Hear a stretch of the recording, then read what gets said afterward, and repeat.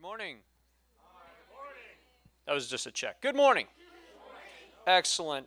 Couple of announcements as usual. Connection cards. If you're a first-time visitor, we'd love to hear how you found out about us. Take some time, fill it out. It's in the seat in the back in front of you. Or if you turn around, it'll be behind you. So either way, just look forward and there'll be one there for you. We take those up in the boxes on the right and the left of the sound booth. We also take up a tithe and offering the same way. So whatever you feel led to do, there's envelopes in front of you as well. Just go ahead and put them in that and go into the boxes on the right and the left of the sound booth. Housewarming party today. Get together with everyone at Mark and Michelle Blauer's house. It's their new house, and we're all invited. Who's invited? If you don't know how to get there, what are you going to do? Ask. There you go. Because I don't know how to get there. So if you have one of those stickers that says, if you're following me, you're lost too, I'm not following you. Alrighty, and Vacation Bible School. That's rapidly approaching, July 13th through the 17th, 9 a.m. to 12 p.m.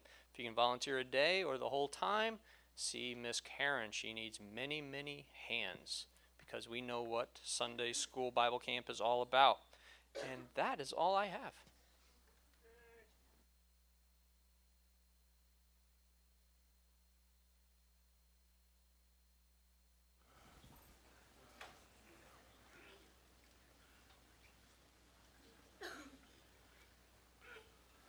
Good morning. Good morning. Darlene, you want to come up? Here, I want you to use this.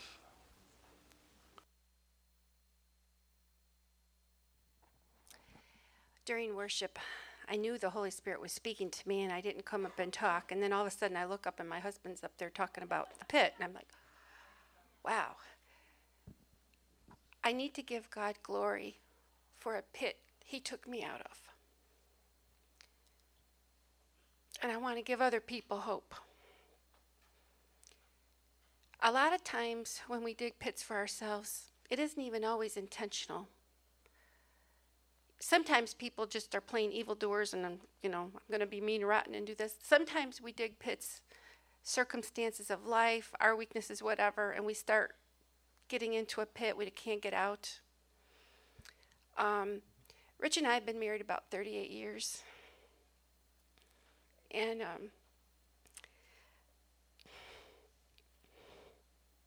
probably the first 20, I did a really good job about being in charge of the finances.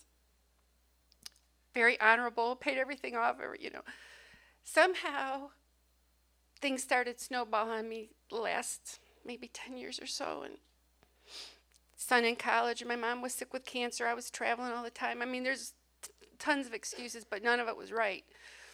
I didn't do right. And I landed us up into terrible debt. Not minor debt, major debt. Rich didn't know anything about it, trusting soul that he is. I had like a giant Ponzi scheme going, moving things around from account to account or whatever. So there was a day of reckoning when I had to share with Rich, and I honestly didn't know. I was in such a bad pit that I honestly didn't know how my marriage was going to turn out. I didn't know. So I just want you to know that you can be facing a horrible pit. And a few years later, you can look around and say, I can't believe what God's done for me. He has helped me more than I could ever believe possible. And I want a lady at work who had gone through this with me 4 years ago when my crisis hit, she sent me an email that you need to share to give other people hope if they're in pits. That's why I'm doing this today. And I said, okay, I will. If you are in a pit, it doesn't have to be about money. It might be about your marriage, how you treat people, whatever you're doing that's wrong. The Lord wants to give you a chance. There is a day of reckoning. You need to face what you're doing. Do right. And God will help you get out of that pit, whatever it is. He will help you and He will restore it. And He can bring you to a place that you couldn't possibly believe. I have 0 credit card debt.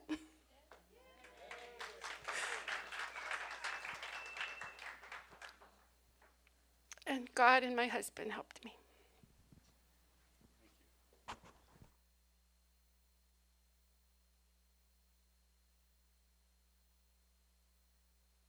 Darlene, thank you for sharing. That took a lot of courage. But I'm sure it touched somebody that is dealing with something similar or has dealt or needs to. So let's pray. Father, thank you for Darlene, and thank you for her courage and her willingness to open up, to be genuine, to be authentic in her pain and in the work that you have done in her life to bring her out of that. Just give you praise for that, Father God. I pray you as well in this message today that I would speak your words and only speak your truth. I give you praise, Father, in advance of all of that, and ask these things now in Jesus' name. Amen. Well, since this is our last message in this Lessons on Unity series, I thought it might make sense to kind of just start with a recap, sort of it's been 5 weeks since we began this. And so just to really set the table for what we'll talk about today, the first week we kind of talked about the Trinity and how this idea of the Trinity serves as a model for a multi-ethnic church. And the reasons were pretty simple. Unity is a part of God, right? Trinity shows us that unity is really a part of who he is. It also can show us that God desires all of us to be in relationship with each other, and that the Trinity gives us a basis for believing that. It shows us that God is love. If you'll remember, we used the example of the shack. And again, whether or not you were okay with all the theology in there, at least that picture of the three members of the Trinity sort of in unity and in relationship with one another is a beautiful picture, I think, and it's one that we can use to draw from in how we're supposed to have relationship with one another as well. And finally, the idea of a divine community, that's really what the church should be. It kind of brings us to that scripture from Revelation that we quote so often, Revelation 7:9. A great multitude that no one could count from every nation, from all tribes and peoples and languages, standing before the throne and before the Lamb. That's what the church is supposed to look like, not in the future, but now. Okay. The second message was based on the Tower of Babel story. And what we learned in that was this idea that unity really was God's original intent. But the problem is that the people were disobedient to what he had told them to do, and therefore he was forced to cause their disunity and by changing their language and spreading them out all over the world.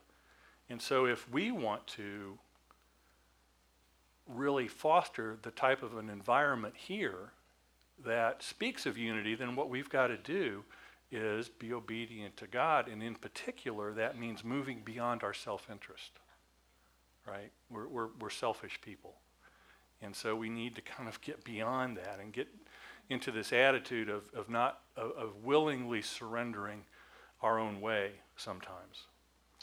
The third message was last week, and we took this picture from Isaiah 11 of the peaceable kingdom. The lion and the wolf and the lamb all lying down together. And we talked about that not as an interpretation of that scripture necessarily, but that we could use that as a picture of what it would look like when all cultures sat down with one another, where one culture had to surrender their dominance and another culture had to surrender their fear. And that we've got to embrace a certain amount of change if this is to happen. And again, that goes back to self-interest.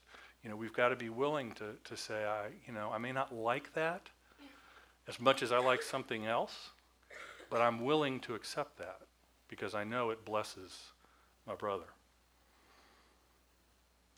And so that brings us to this week.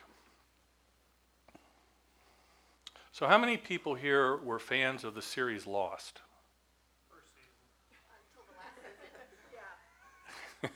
All right, so we have some familiarity with it.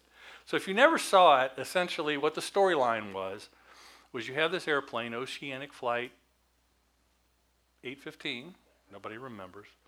So it crashes on this island, And so a number of the passengers die in the crash, but there are some survivors. And so for really the first 8 episodes of this TV show, the survivors encounter all this strange phenomenon on the island. But they don't really find, there's nobody, they're pretty much by themselves. As far as they can tell, there's this weirdness that's going on, but there aren't any other humans. That is until episode 9. And the survivors meet this strange French woman who also lives on the island. And she warns them about the others. And you get the message from the way she says it that the others are not good.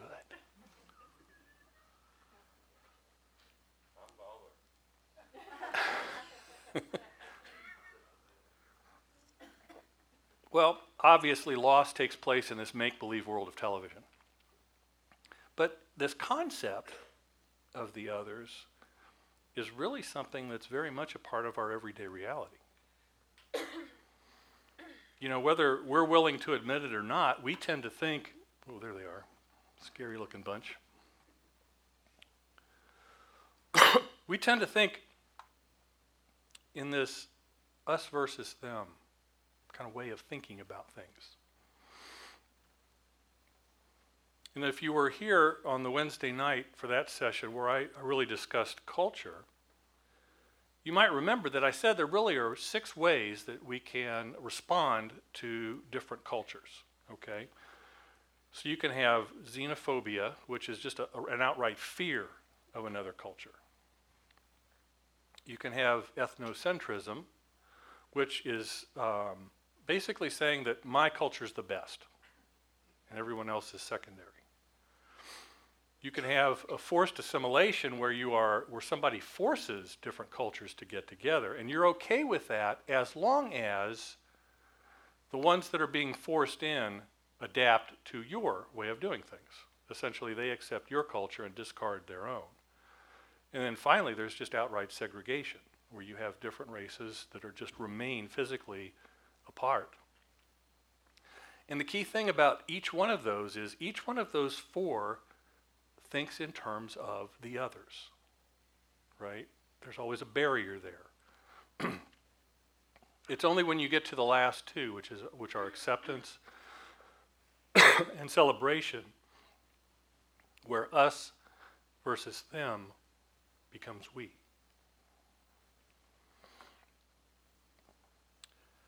So this concept of relating to our environment, I guess, as us versus them is not a new thing. It's been going on for thousands of years. And in fact, you might even be surprised to find it's a major theme of the Old Testament. I would draw your attention to Genesis chapter 12, verses 1 through 3. The Lord had said to Abraham, "Leave your native country, your relatives, and your father's family, and go to the land that I will show you. I will bless you and make you famous, and you will be a blessing to others. I will bless those who bless you and curse those who treat you with contempt. All the families on earth will be blessed through you."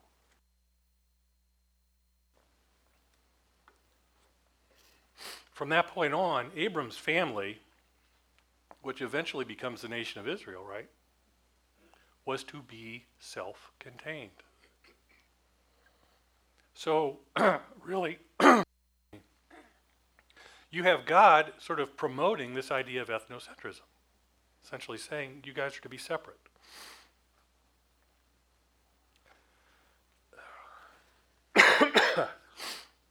Now, one of the ways that this played out was through food laws, through the Jewish food laws.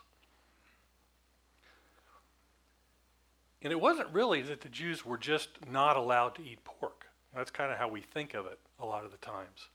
If you read in Leviticus, there's just this whole list of meat that they weren't supposed to eat. And so it was these food laws that really served to mark out the Jewish people from their non-Jewish neighbors, the others.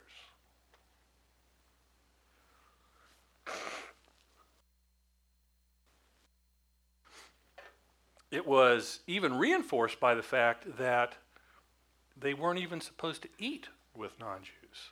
They couldn't share table fellowship with them. And the reasoning was pretty clear. The people that you sit down and eat with are family.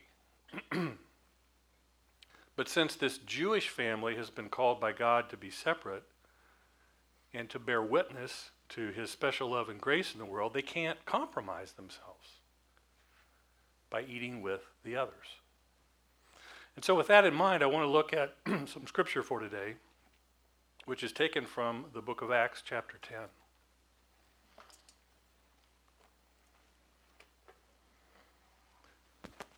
If you've got a Bible, you can follow along. If not, we'll have it up here on the screen for you.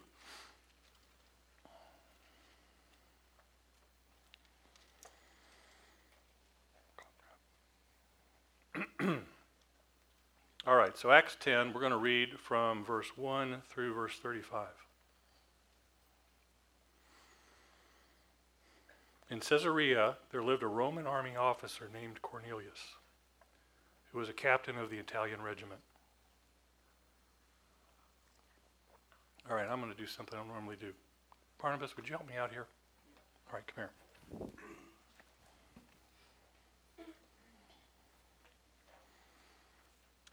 Got it right here. Would you just read it for me?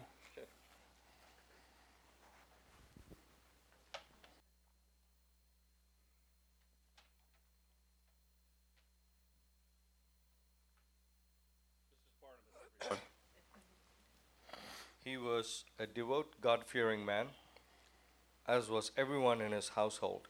He gave generously to the poor and prayed regularly to God. One afternoon, about 3 o'clock, he had a vision in which he saw an angel of God coming toward him.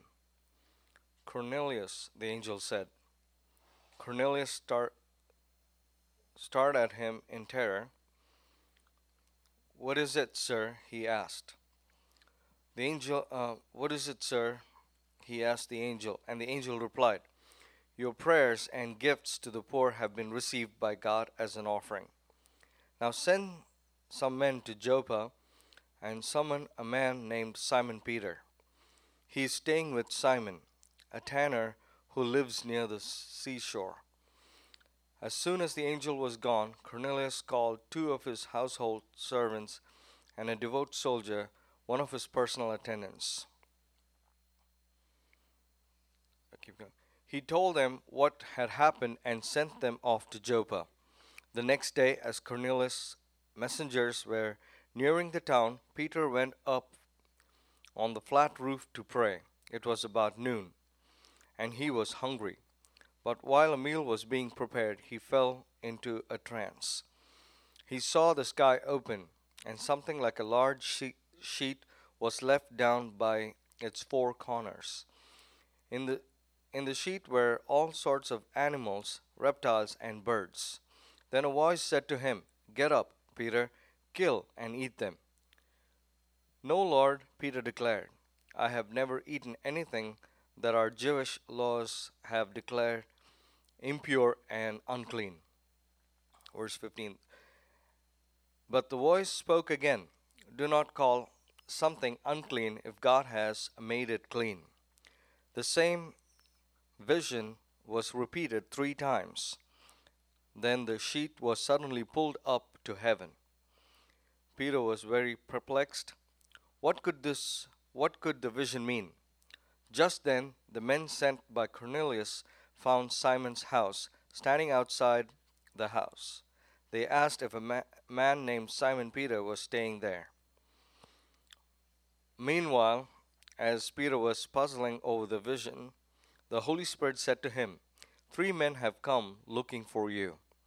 Get up, go downstairs, and go with them without hesitation. Don't worry, for I have sent them." So Peter went down and said, "I'm the man you're looking for. Why have you come?" They said, "We were sent by Cornelius, a Roman officer. He's a devout and God-fearing man, well respected by all the Jews. A holy angel instructed him to summon you to his house so that he can hear your message." So Peter invited the men to stay for the night. The next day he went with them, accompanied by some of the brothers from Joppa. They arrived in Caesarea the following day. Cornelius was waiting for them and had called together his relatives and close friends. As Peter entered his home, Cornelius fell at his feet and worshipped him. But Peter pulled him up and said, "Stand up, I'm a human being just like you." So they talked together and went inside, where many others were assembled. Peter told them, "You know it is against our laws for a Jewish man to enter a Gentile home like this or to associate with you. But God had shown me that I should no longer think of anyone as impure or unclean. So I came without objection as soon as I was sent for. Now tell me why you sent for me." Cornelius replied, 4 days ago I was praying in my house about the same time, 3 o'clock in the afternoon. Suddenly a man in dazzling clothes was standing in front of me. He told me, 'Cornelius, your prayer has been heard, and your gifts to the poor have been noticed by God. Now send messengers to Joppa and summon a man named Simon Peter. He is staying in the home of Simon, a tanner who lives near the seashore.' So I sent for you at once, and it was good of you to come. Now we are all here, waiting before God to hear the message the Lord has given you." Then Peter replied, "I see very clearly that God shows no favoritism. In every nation he accepts those who fear him and do what is right. What lesson in unity can we learn from the story of Peter and Cornelius?"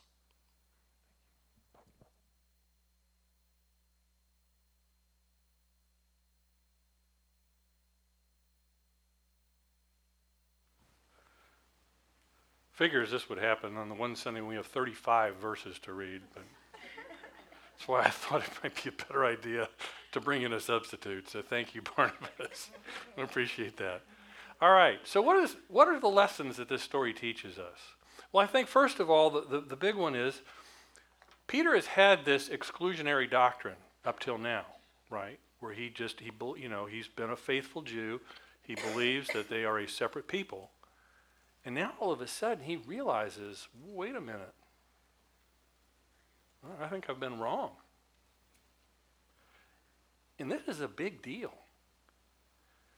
Because even though this food law was used by God to highlight this issue to Peter, the roots of prejudice against the Jews by the Jews against the Gentiles really goes a lot deeper than even this. See, there were a lot of Jews that could tell you stories about the horrible things that the Gentiles did. One of the reasons that some Jews gave for not going into a Gentile house and eating with them was that their houses were polluted. Because Gentiles forced their women to have abortions and then put the dead fetuses under the floorboards. Now, whether this is true or not, we don't know. But what we do know, despite the fact that many Jews and Gentiles did live together peacefully, was that the prejudices remained solidly in place. They did so not the least of all because of this biblical calling of the Jewish people to be separate, to be holy, to stand apart from the rest of humanity, so that through them God's light might shine. In other words, when the Jewish people sometimes told these stories about why they shouldn't go to a Gentile's home, this wasn't xenophobia. This wasn't because they weren't afraid of them. It wasn't this irrational fear that they somehow had of foreigners. I mean, if you read in the New Testament, Paul and the other writers are pretty clear that the Mosaic law forbid this. This was God's word to Israel, and it should be respected as such, and so they did. But Paul and the other authors of the New Testament are equally clear that in light of Jesus, that law was to be seen as God's word for a particular period and for a particular purpose. See, in verse 34, Paul unequivocally states that this whole Judeo-centric doctrine that he held to was wrong. He believed that God was only going to favor the Jews, but now he sees that God's got this different plan. Most translations use either, that he shows no partiality or he shows no favoritism to denote Peter's revelation. The good old King James uses this funky term called he was no respecter of persons. A lot of people struggle with that. I did for the longest time. It's like, what the heck does that mean exactly? Well, it's explained somewhat in James 2, 1 through 4. Now, however you choose, we'll go over that in a minute, but however you choose to translate it, what it's essentially saying is that God was to show favor to no one on account of their rank, their family, their wealth, or partiality arising from any other cause. So, for example, which we get in James 2, 1 through 4, a judge would be a respecter of persons when he favors one party over another because they were privately friends, or because he's a man of rank or influence or power, or because he belongs to the same political party, or any of those things. The Jews supposed that they were particularly favored by God and that salvation was not extended to any other nation. And that the fact of just being a Jew is what entitled them to that kind of favor.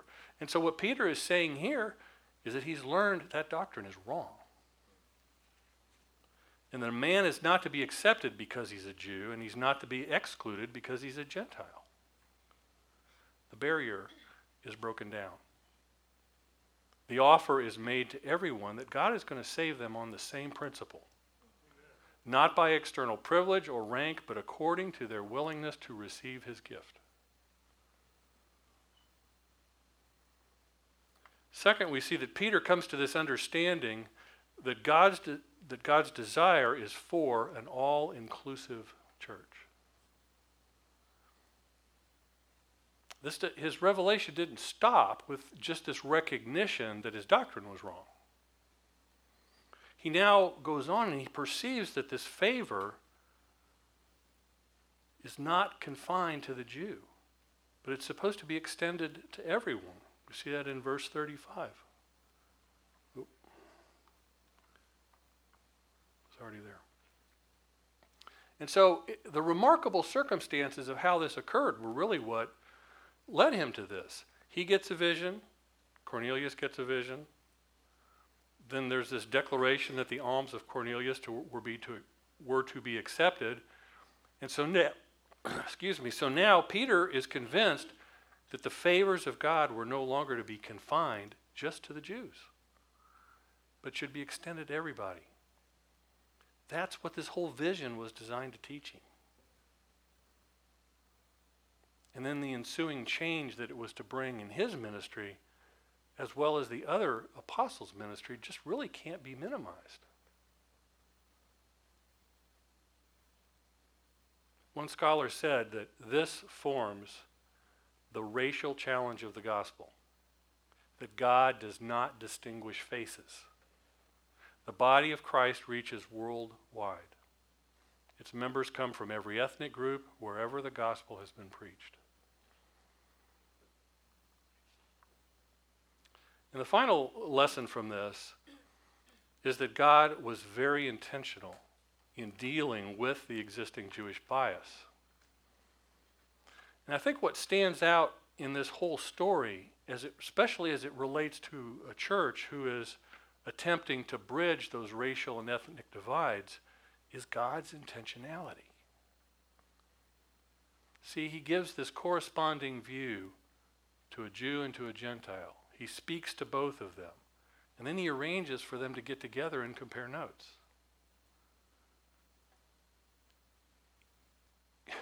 Peter's really left to draw no other conclusion here. I mean, does this sound like happenstance? Does it sound like a coincidence?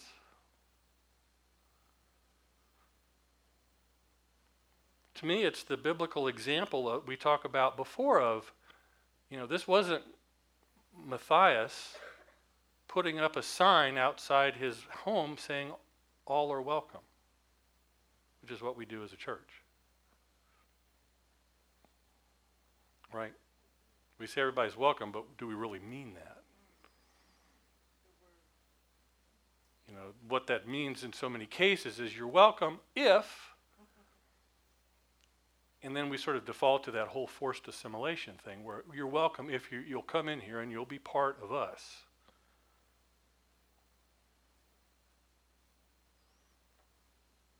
And so the lesson, I think, in this text is that if we are going to go about attracting the others, it just doesn't happen unless those who are pursuing it get very intentional about making it happen.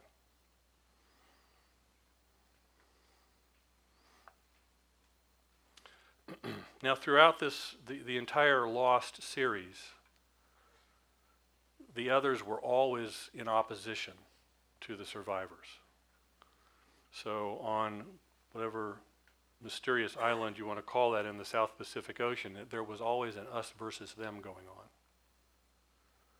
Likewise, in this land, a land that was dedicated to the proposition that all men are created equal, it continues to be us versus them. Saddest of all, in the Church of Jesus Christ, yes, even there has been far too much us versus them.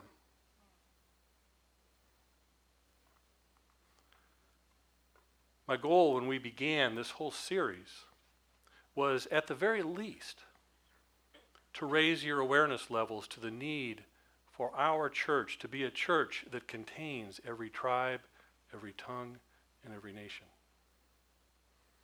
And at the very most, to motivate you to be an active participant in making that happen.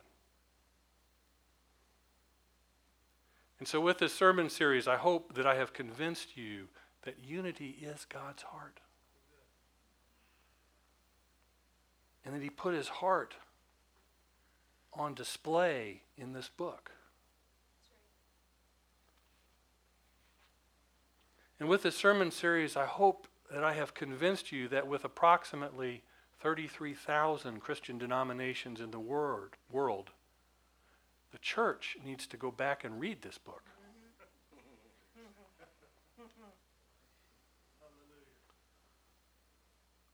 And with this sermon series, I hope I have convinced you that Harmony Vineyard should join a growing number of churches across the country who have said enough is enough to us versus them.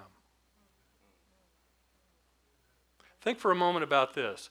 Why is it that individuals get very excited to go and visit another country and experience a new culture, but turn around and resist people from other places bringing their culture into the church?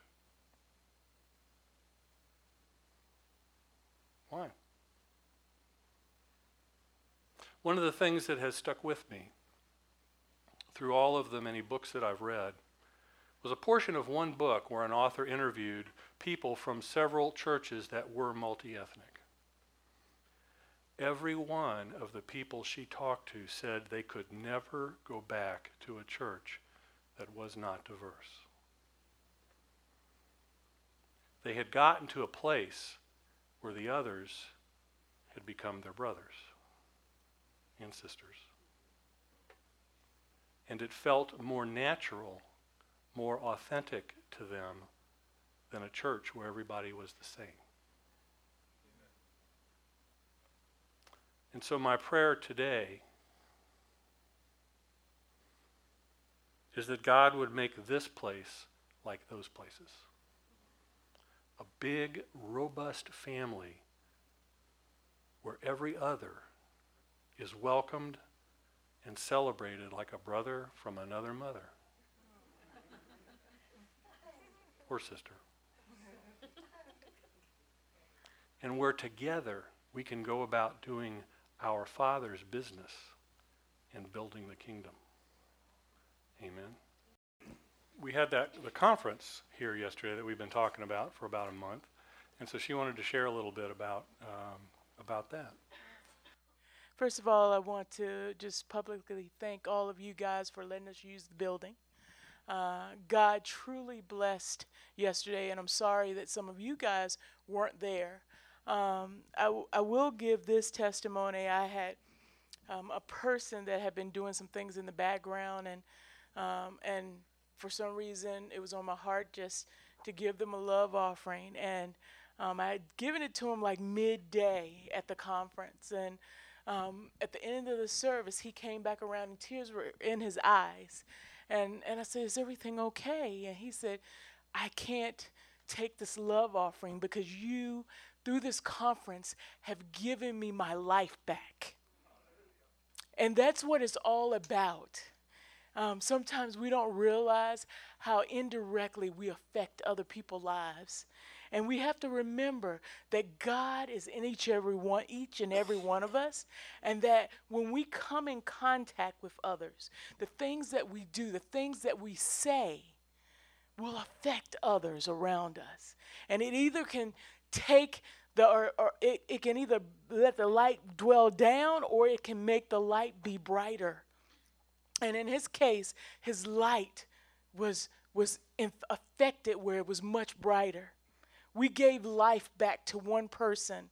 And I wanted to share that with you guys because I know some people here wanted to come. Some people it was just not even on their radar. But I wanted to share that with you because your house was a venue for someone's life to come back. And so I think that's important to hear, for you to hear that. So thank you again so much.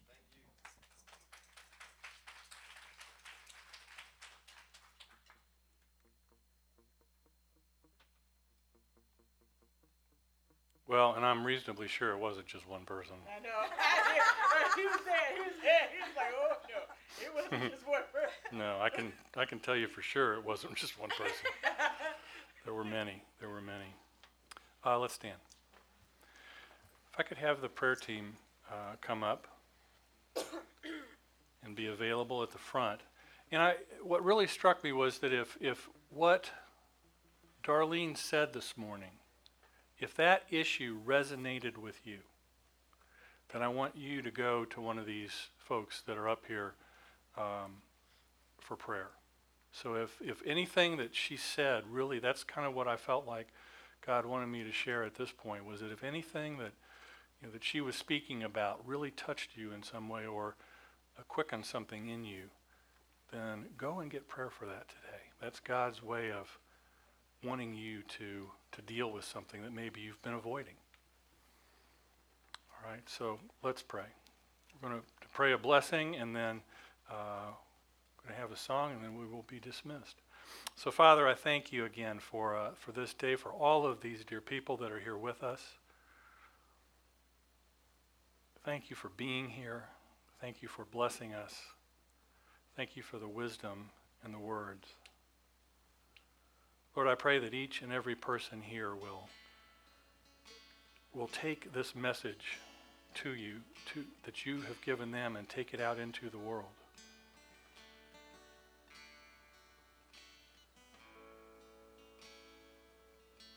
Open their eyes to see those places where a touch from you is needed. And then give them the boldness to respond in love, with a word of encouragement, of prayer, or just the fact of sharing what Jesus has done for them. Bless them all as they leave this place until we have the chance to be together again. All of this we ask in Jesus' name. Amen.